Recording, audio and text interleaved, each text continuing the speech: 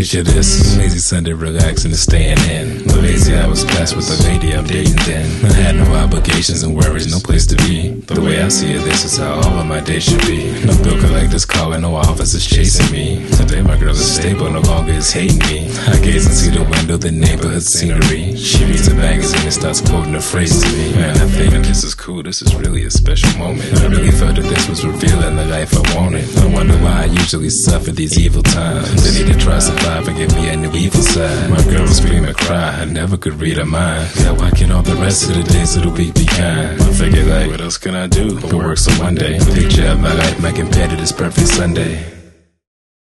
I'm bringing sexy back. Sexy. To Comics Podcast. What does that mean? Like, where did sexy go?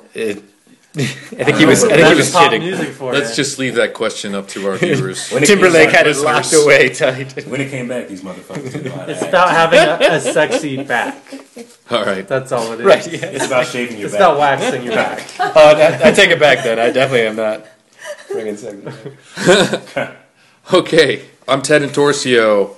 Hello, and welcome to the inaugural podcast for Tinto Press, a comics podcast about a myriad of topics, fun stuff. You know, we're going to let you know what we want you to be reading, and we're going to be interviewing some cool people. And I'm going to now give it off to Joey Micek.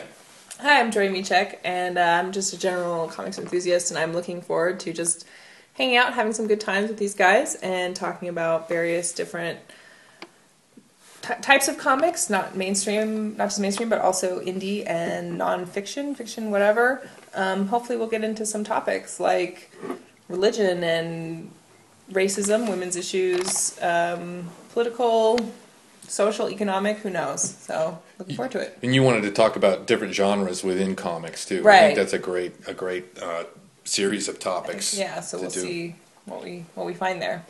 Good stuff. My name's Kevin Caron. I'm a cartoonist of ill repute. No, that's not right. I've worked on a few things No for repute. no repute. Very little repute. Reputeless. Cartoonist. I've done some work for Moonstone and IDW, and I'm currently working on a creator-owned project and some other stuff. And I love comics and talking about them. Skag. That's what the boys called me in high school, dear diary. By which they meant I was ugly, disgusting, and they wouldn't be seen walking down the hall in school with me. Actually, hi there. My name is... but you can call me Rex. Okay. Alan? Yeah, that was definitive. I am Alan, and, I like comics. My father bought me my first comic when I was 5. It was Flash, Barry Allen Flash. I still have it. Drawn by Carmine Infantino. Did you like the art as a kid? Yeah. I hated Carmine. I didn't like as a him. kid. Now I think it's it's interesting It's in its very weirdness. romantic. It's like romance. Well, it's like as he got older, his characters got like flatter. Their faces got like weird and wide. I'm just But going anyway. to nod and smile as if I know what's going on. I was a Marvel guy, so I didn't really get into How limited. Yeah, well, Well, this is still my introduction, by the way. Yeah. yes. I'm just kidding. I don't care. Take your time. Yeah, we can I mean, digress a little. it takes a lot to say who I am, so we should dedicate the full time to it. It takes a village. Continue. I'm a cakes guy, so when the comics intellectual underground decided that we're going to try to make it more accessible to everybody, a lot of people left superheroes, kind of like look down on superheroes to be like, well, comics do other things. You still read superhero comics? And, it's true, comics do a lot of things, and I love all the things that comics do, but I love superheroes, and I'm not ashamed to admit it. We're not going to talk down to superheroes, but we're going to broaden everybody's horizons by talking about more than superheroes on a regular basis. For a second there, I thought you said you were a cakes guy, and I thought we were going to go all cakes boss, but I'm kind of disappointed. I'm Actually, pretty serious about my cakes. I'm hungry. That's part of the Cupcakes, pumpkin cake. But Wow, yeah, just to Birthday cake. get this out of the way, you're a Beefcakes. DC guy. Beefcakes. Cheesecake. Beefcake. You like the beefcake? I started with DC, and He likes my father cakes. bought me lots of Who's Who. Yes. And so I learned a lot of 1940s characters and stuff like that. But kind of like 11, 12, I was all Marvel. So the big two I spent a lot of time with, and the only problem with the independents back when I was a kid was they were always more expensive. They were always in black and white, and a lot of times the art and story were not as good. You know, like you had to like pay more for the risk of not getting something that was consistently Right. I don't think that's true anymore, but I think that's what made it a little inaccessible for me back then. Well, I think you bring up a really valid point about indie comics, and that is that it is a gamble whenever you buy stuff, because it's at least as much. Well, let's be honest. I mean, I think probably about 80% of indie comics isn't really the best stuff on the planet, and you do have to do a little digging. So hopefully, with this podcast, we can kind of sort through some of that for you, because we'd love to waste our time reading shitty comics. That's true. Shitty indie comics, and I'm probably going to bleep those bad words out. But yeah, for the kids. Note to self. We're for the kids. But I think That's there's what a great untapped. Kids aren't even going to listen to this. Yeah, kids hate comics. This is for adults. I think there's a great untapped audience for this for comics. People that read books, for instance. I think there's something there in comics. It's not a genre. It's bigger than a genre. It's like saying books are a genre. It's a medium. Like It's Kevin a medium. Thank you. And hopefully we can, suggest some great stuff that might not, be being advertised like the latest, Tom Cruise film. I'll tell you what. Let's go around really quickly and get everybody's opinions on things they'd like to talk about. I'll start with Joy. Okay, well, I talked a little bit earlier about what I would like to talk about. One of the comics that I think would be interesting to talk about is a web comic called Girl Genius.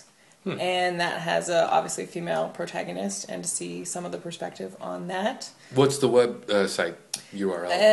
I think it's girlgenius.com. I'm not totally sure. I'd have to look it up, but It's Phil Folio. Phil Folio, yeah, right? it is a Phil. It used to be a print comic. Is it? It not used a print? it started out. Phil Folio has been in comics for a little while. He's the main writer and artist. Actually writes it with his wife, Kaya Folio.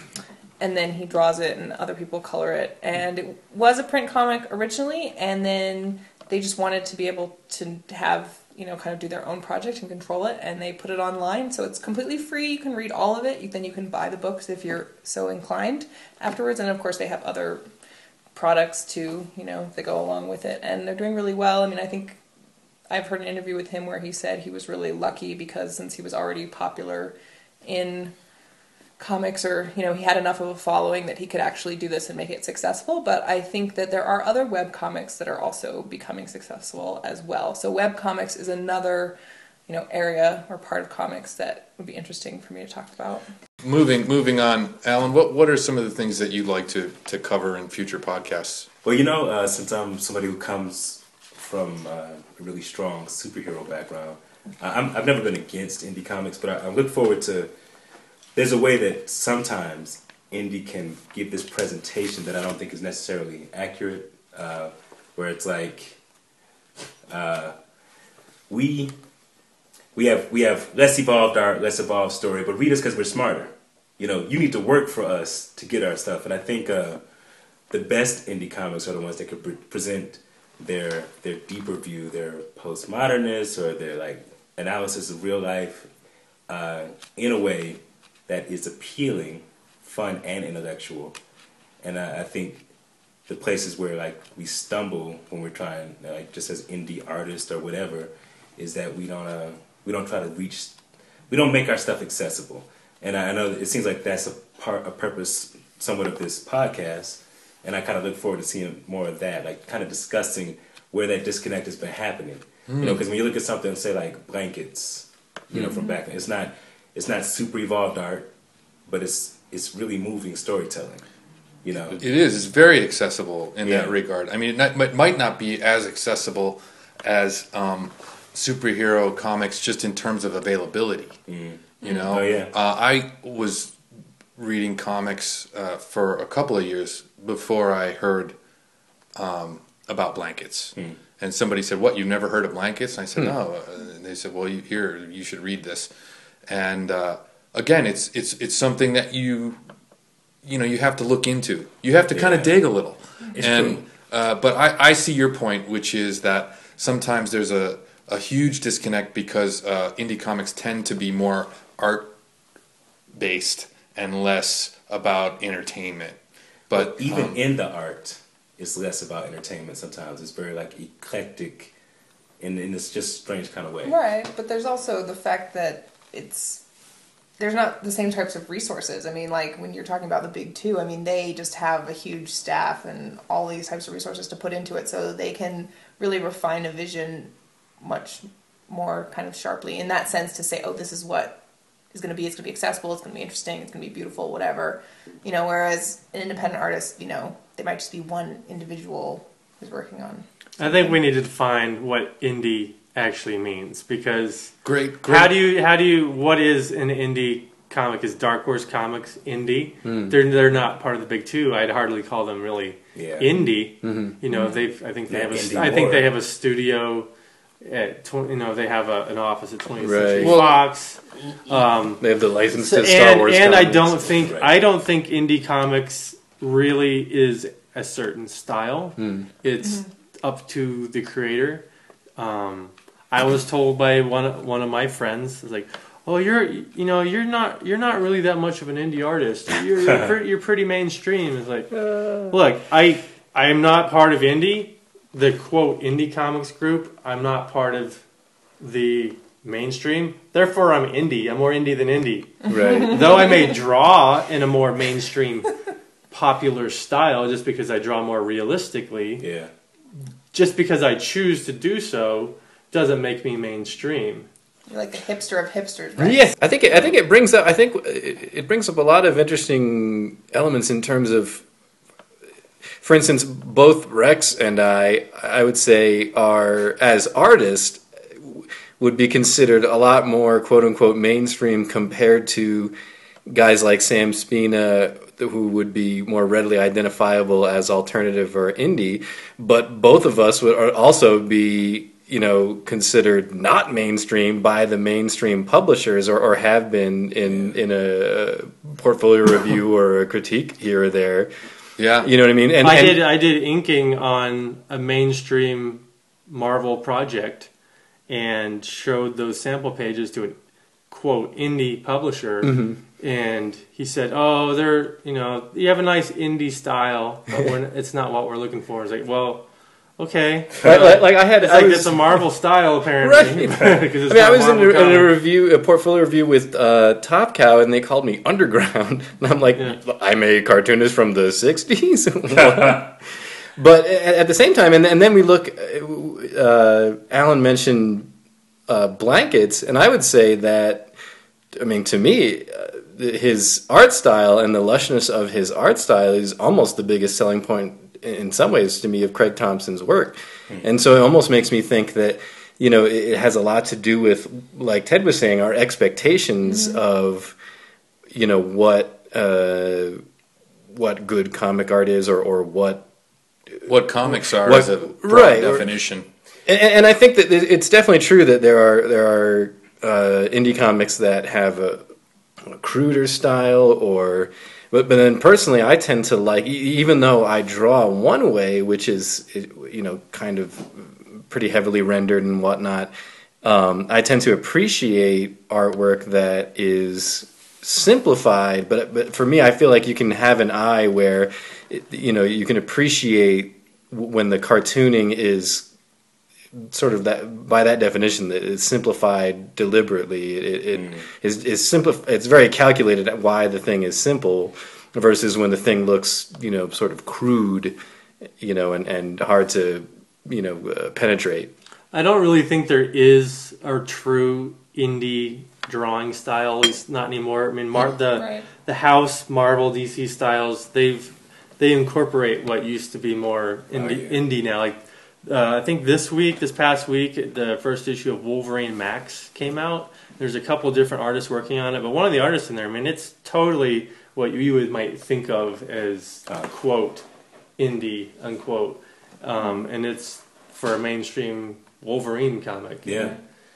Well, I want to say, I guess I want to make sure that I'm clear that the point I was making is about the perception of indie comics. And the only reason I think that it's important to make that distinction is because if we're going to examine it and like why people would read and why they should, why they wouldn't, the perception is that this is less evolved art, less evolved story. That's what and we're going to charge you more. And it's sometimes true, you know. I generally will agree with you. Like a lot of times when there's, quote, an indie comic, I look at it and it's like, I don't think it's as well drawn as a mainstream comic. It's like I want to read the subject matter and the stories of an indie, quote, indie comic more than the mainstream Marvel or DC comic. But since it is a visual medium, I'm going to go with more often with the one that has the better visuals, even though it is the story that really can hook you. I just want to further define what we're talking about in terms of mainstream versus indie.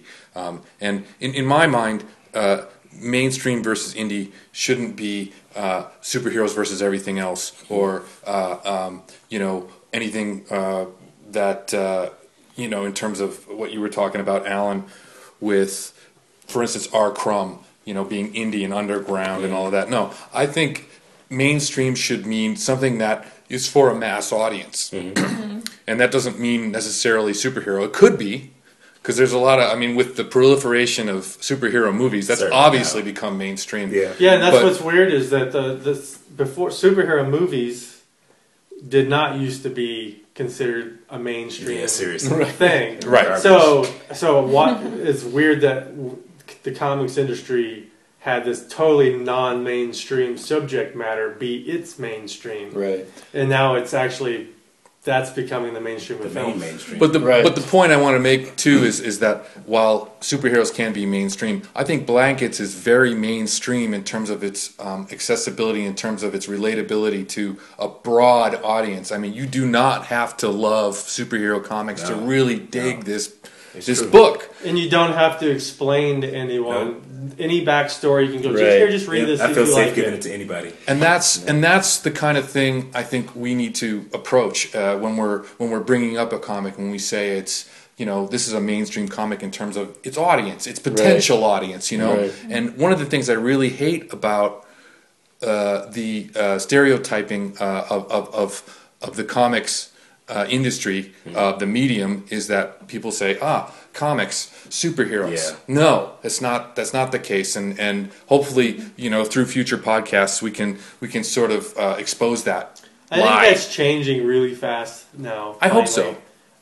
You go to Barnes and Noble, they have Walking Dead displays. Right. And everyone loves Walking Dead. Right. Well, but a lot of people were probably introduced to it from the television series, I would imagine. So and might not even know it was a comic. Right. Yeah, exactly. Right. So when they display, a lot of people don't, actually. That brings up an interesting point in terms of mainstream too, because if you look at Blanket specifically, that has gained so much attention that it moved from being published by an alternative comics publisher, and I think it was, I want to say it was Top Shelf, but he's now being published by Pantheon, I think, and so and you can find Blankets in pretty much any Barnes and Noble, any bookstore that has Chris Ware, right? And Chris Ware is now Chris Ware is still Fantagraphics, but what was the new one? The Building Stories wasn't Fantagraphics? Building Stories, I think it's either Pantheon or it's one of the larger ones. It's not Fantagraphics? I think it's not Fantagraphics. Edit. No, but that's a great example. I remember feeling, some people in comics felt vaguely like weren't sure how to react when Craig Thompson and the big success that Blankets was. And I think a lot of it is the fact that it's both accessible story-wise and the art is just really beautiful, and so it was an easy, it was an easy one to hand to people. Although, and the subject matter is a little challenging, but it's true. It's in every bookstore, and so in some ways that makes it more mainstream than your average random spin-off of whatever the giant crossover is this month from the main publishers. The event, right? The event. I guess it's a bit funny, from my perspective, to hear or to look at some of these subjects, just because I actually do have more background of reading like Japanese manga, and that is all black and white, for example. Like they don't really do a lot of things in color, and that's something that's more considered, indie in the U.S. And the storylines can be focused at anyone, whether it's young girls or women or men or young boys, and they definitely have their specific genres, though, that aren't necessarily particularly challenging, per se, like a lot of the, teen romance. Right. Actually, when I think about that, when I was 12 years old, one of the first, quote, indie comics I got was Lone Wolf and Cub. Oh, yeah. When First Comics started publishing it. And that was definitely, quote, gateway. Right. It's a gateway drug.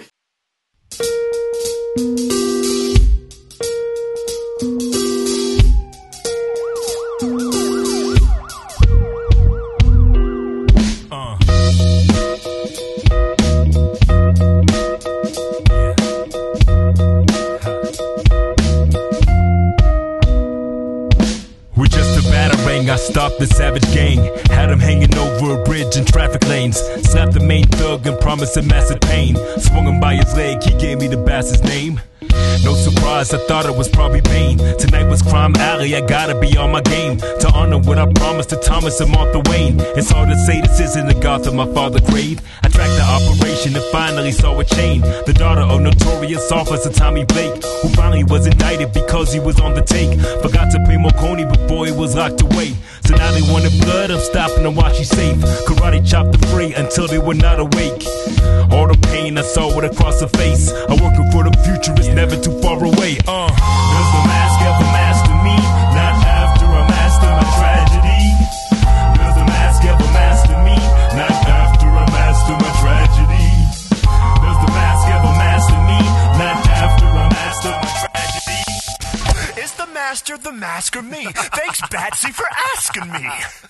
It's a wide earth, please leave me a wide berth. Unless you ordered your last handshake with a side of wide smirk guffaw. First of all, the clown's the first of all. But only from the ground up does a person evolve and laugh. What kind of rat evolved into a bat? And what kind of problem do you solve with a mask? Should I mention her when I shot the daughter of the commissioner? Rotted Barbara's body in her paralyzed condition. Her pains aside, your sick system is broken. My prescription, get it off the joking. Hey, Patsy, you wanna play Patsy? With this kind of style, no mask will ever match me. I toss the bathwater and you save the bitch. When you look into my eyes, you see Gotham. Maybe I'm the Argonaut of Arkham. I please them, they release me. The mask is your master, and deep down it needs me. Does the mask ever master me? Not after I master my tragedy. Does the mask ever master me? Not after I master my tragedy. Does the mask ever master me? Not after I master my tragedy. Does the mask ever master me? Not after I master my tragedy.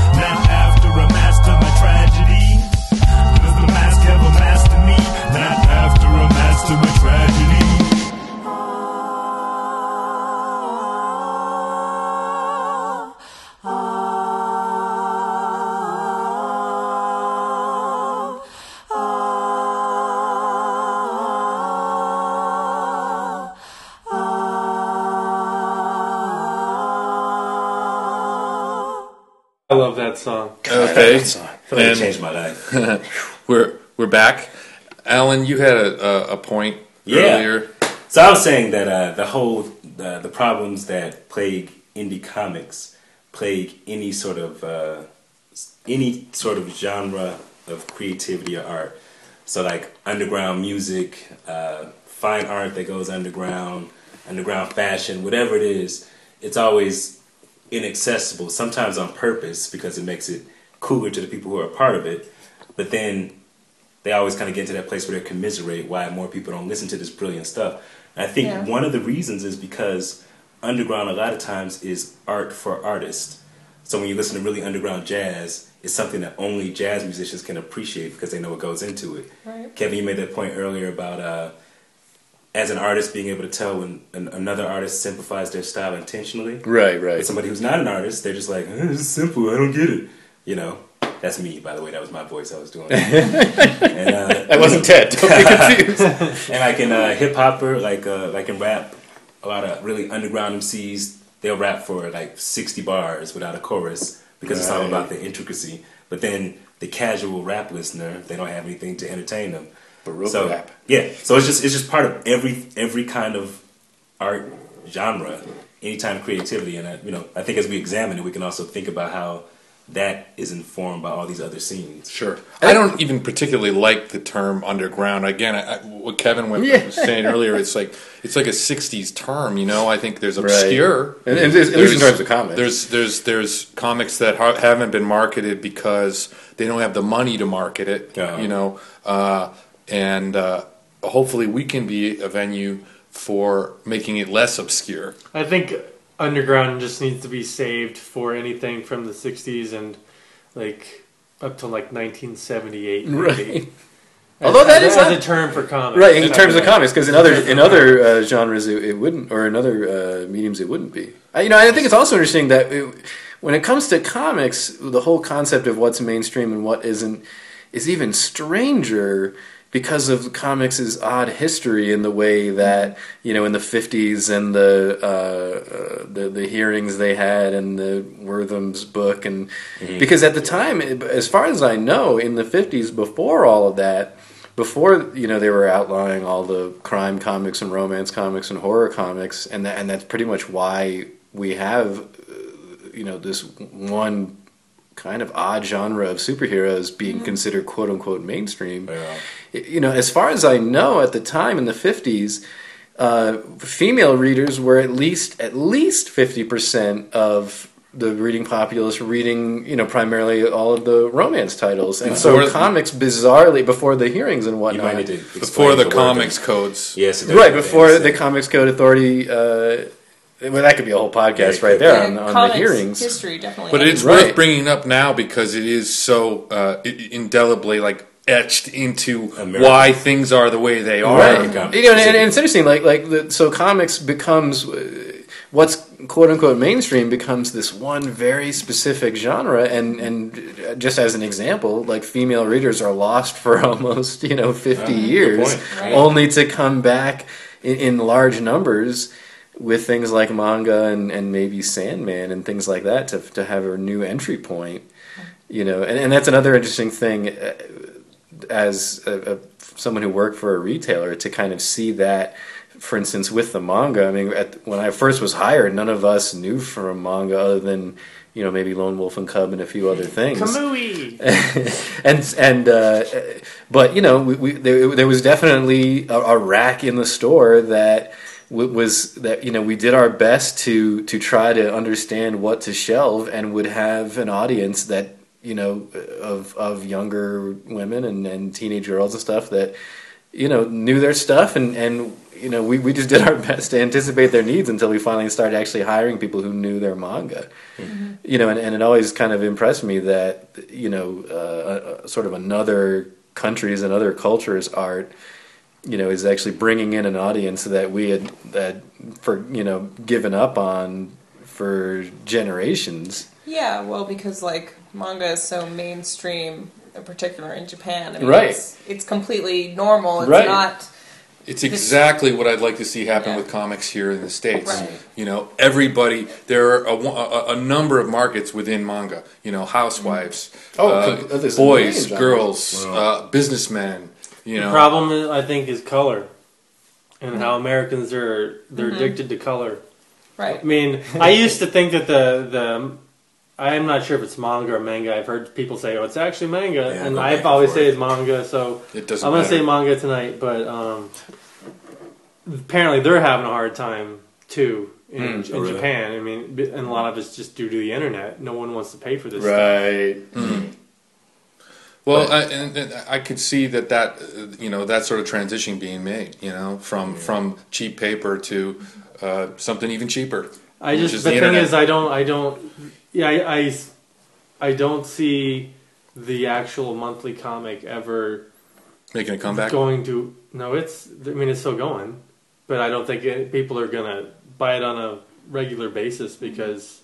Right. I mean, when I got back into comics a few years ago, I started buying Daredevil and Captain America because I was an Ed Brubaker fan from when in the 90s he did Low Life, which was a quote unquote indie comic, about like slacker type stories. But then he became like one of the biggest mainstream writers around, and so I started reading those. But then after a while, they just started piling up because you don't get a complete story with any single issue. Yeah. So I would get behind, so I would just let them pile up anyway. So that's why you have so many people waiting for the trade, as they say. Oh yeah, well that's what I do.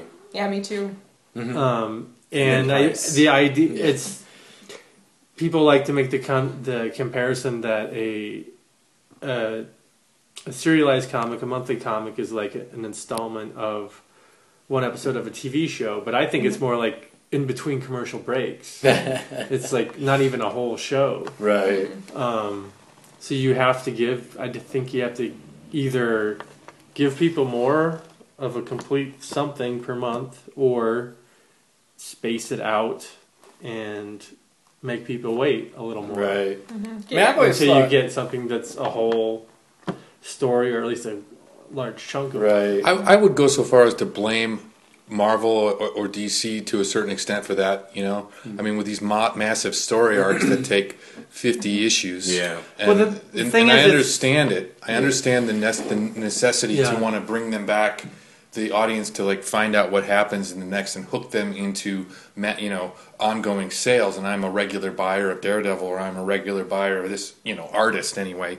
But, at some point people go, wait a minute, I want to read a story. I don't want to have to buy 1,000 issues of something. Spent $200. How does it end? And I don't want to wait around. I mean, when I read something, I want to know that the ending is there for me. I don't have to wait for it because I'm going to forget what happens. Seriously, I mean, I will. That's why I let them pile up, because I forget month to month what is happening. Right. And I go back and read again, and I don't want to do that. And it's so... Go on. But, I forgot what I was going to say now. Well, I think that it has as much to do. I think it has as much to do with the fact that the quote unquote mainstream Marvel DC publishing model right now is okay. We have locked in this one group of maybe Gen X age, maybe a little younger readers who were reading from the 80s and the Jim Shooter days, and they're still reading and they're still passionate.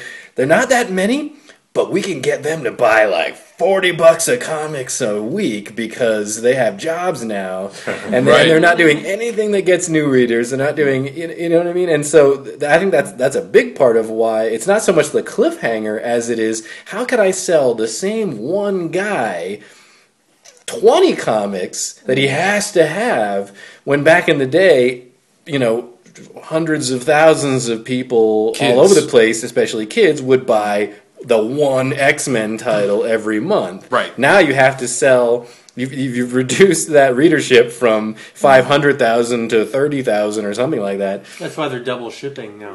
Right. And so now we got to make sure that one guy who's still reading in the place of, 50 kids back in the day is going to buy 50 different X-Men spin-offs, in order to keep the thing. And I'm sure that's something that they have been thinking about quite a bit, and I think the movies go a long way for marketing people to say, this is going to hook a whole generation of kids on the Avengers and Captain America and so forth, or on our licensed products, which is what really pays the bills. Okay, I was at Barnes and Noble, and they had a display for the Avengers. Lots of these Avengers products, not a single comic, right?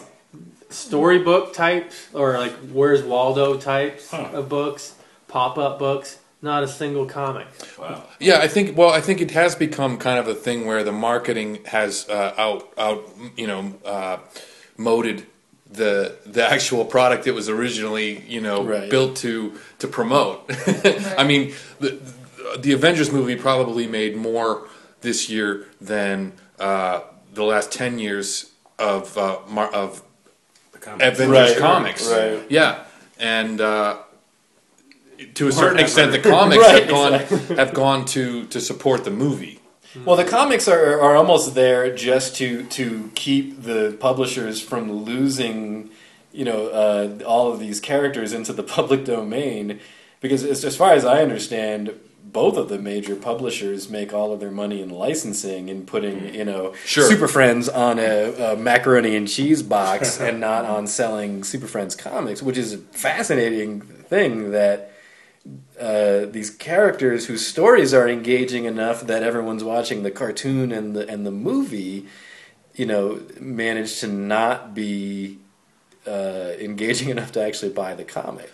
It's a model that started several years ago. I mean, I used to work for TBS, and they were closely associated with the Cartoon Network. It's all in one building. Mm-hmm. And the Cartoon Network, I heard one time, many people told me that they make their money off of merchandising. Their Powerpuff Girls and their Samurai Jack and the dolls and all the T-shirts and so on and on and on. All these products make about 90% of where their revenue comes from. Right. And the actual television show is sort of this linchpin or this part of it that supports all the marketing. It's a role reversal. It's the popular. I mean, it's the commercial. Just like when a company like Hasbro runs a cartoon for whatever product they're trying to sell, whether it's My Little Pony doll, right? A My Little Pony doll, or but freestyle even My Little Pony singing, She-Ra and He-Man, and and any of those types of products where it's like, oh, it's really to sell the doll. It's not really or Gem and the hologram. That totally worked. I bought all those G.I. Joe guys. Well, comics are a language, Transformers, right? And people don't want to take the time to learn the language. It's like people love Mexican food. Doesn't mean they actually want to go to Mexico, but or actually hang around and learn all the different customs of Mexico. Right. They just like, that I kind of like the surface. I like the flavor of that. Yeah. I don't really need to delve any deeper into it than that. No. I mean, I would argue that comics is like a lot of people would argue, like, oh, I just don't even know from. Like, I have a friend who's a novelist, and he's hard to turn him on to comics, and he'll try to make the argument that, I just don't know how to read these things, I just don't know from comics. And I'm like, you know what? I guarantee you do. You read that webcomic you think is so funny. You read Calvin and Hobbes. You read, The Far Side. Do you read the words first, or do you look at the picture? Right. I guarantee if I put a Bloom County in front of you, or Calvin and Hobbes or Peanuts, you know exactly how to read it. So guess what? You know how to read comics. But in another, them after that? Right? I try not to because of the lawsuit, but. Then the other thing that's interesting is when we're talking about the mainstream comics sort of just supporting the licensing, that's also true of the successful webcomics. Like if you look at something like Homestar Runner or whatever, those guys do that as a job, I'm sure, because they manage to sell the T-shirts, the Wii game, the puppet or whatever they have there. Well, that's the same with Girl Genius. Right. And so, it's an interesting phenomena that, like, we in general as a culture don't want to have to pay to read something anymore thanks to the internet. I mean, music. Or music. All the money's made from at the show, with the overcharging for merchandise, but you have to in order to pay for it. I have an iTunes gift. I got 2 iTunes gift certificates for my birthday, and I don't even know what to do with it because I'm just so used to stealing all the music. I know. I have all the music. All the music. Man. Right. And Maybe you can also go to the library and get these things, and you can get comics at your local library. You I read get a lot music. in the library. Yeah, you can get your music at the local library. You can get your movies. I mean, that's a great point. Well, I'm going to go ahead and ask that we make any kind of closing comments, anything that you really want to, that you might not have hit yet. All right. Well, I don't know. I'm just looking forward to seeing where we go with all this stuff. Independent versus mainstream. Man, we really got into a debate today about that, where the line is, and what we're doing, and we'll see. And maybe that's where this podcast is going to, shine. Maybe that's where this podcast is going to be different from other podcasts. We're not just going to interview people. We're going to get in an actual roundtable discussion, a friendly roundtable discussion about elements of comics and different genres and subjects surrounding comics that will inform the listener as well as ourselves. Kevin? I'd like to say in closing, I want to thank Rex for my awesome birthday present, which is Superboy number 98, the first appearance of Ultra Boy. Oh, nice. Because he knows that I'm a Crazy Legion fan, and He's that's why Rex is awesome. Is there anything else you wanted to say, Rex, before we do our plugs? Looking at this Inversion IPA bottle of beer, I keep thinking it says USA, like Inversion USA, and it makes me think of Chuck Norris. Ooh. Okay. Alan? Yeah, even I don't get that. There were Invasion things, USA. Invasion USA. There were things that have been privately important to me over the years because I had to fight for my geek status. I wasn't surrounded by people who knew this stuff. I like the idea that we can talk about the Kirby stuff or Wortham. I can be like, yeah, because before that I would drop that and people just their eyes just go all hazy and stuff like that. Yeah, so I look forward to being able to discuss and learn some of these things from different perspectives. That's going to be cool for me. Alan, is there anything you'd like to promote? Anything you'd like to say? Anybody you'd like to just give a shout out or anything like that? My mama. So I am working on music. SoulDaddyMusic.com. There's going to be a song that SoulDaddyOneWord.com. Yeah, and it's not like a rap spelling, like everything's spelled properly. And there's a lot of comic references in there. Soul that just go past people Daddy who don't listen. Music. There we go. That's the one word. Yeah. .com. Check it out. It's free stuff. It'll change your life. Free Make you a better person. stuff. Thanks for supplying some music for our breaks. This stuff is great. Really excited that we can get some of this stuff on a regular basis to expose our listeners to. Ah, thank you. Joy, do you have anything to plug? No. Kevin? I just want to also give a shout out to Alan's mom. Call me. Kevin, do you have anything else you'd like to shout out? That's all I got. This does wrap up our inaugural podcast for Tinto Press. I'd like to thank all of our speakers, and I'd like to say check out tintopress.com. That's www.tintopress.com for new publications, indie comics, and indie comic news. So thanks again for listening, and I'll be very interested in seeing everybody's opinions, comments, and so forth. Furthermore, if you would like to come up with a name for our podcast, and we do use it, I'll send you a free copy of Homesick by Jason Walz, the inaugural publication of Tinto Press. So thanks very much for listening, and we will talk to you next time. Cue the music. Yeah. What is this? You need a thing that goes like Tinto Press. So daddy. Tinto Press. Yeah. She got me falling sideways. Got me caught up in these mind games. She called me out of my name. She got me falling sideways. Got me caught up in a blind haze. I gotta change my mind frame. Damn. She only happy when I'm working for her. Washing the dishes or pouring a glass of water for her. Pumping the gas, running the bath, rubbing the back. But when I wanna rap, she running her mouth like water from tap. Apparently she told my girls I'm not the marrying type, cause of my need to always have to be invariably right? It turns her on whenever I'm wrong. It's like I'm married to a terrorist wearing a thong. Come on, that ain't life with all of this conflict. It's obvious I'm talking with all of the wrong chicks. It's pimp craft, conjuring chicks in brown wigs. We all get into a sauna topless. Hey, I'm just imagining me in a single life and mingling like I'm living the sequel to Boogie Nights. See, that's the problem. Most often I'm pretty peaceful, so why would I want a woman to constantly give me evil? There was a time I was really a nice guy, but women be like dying to hit me with white lies. See, I'm a Leo, I'm trying to treat you good. A lion wouldn't cheat, but I bet you a tiger would. She got me falling sideways. She got me caught up in mind games. She called me out of my name. Man. She got me falling sideways. Got me caught up in a blind haze. I gotta change my mind frame.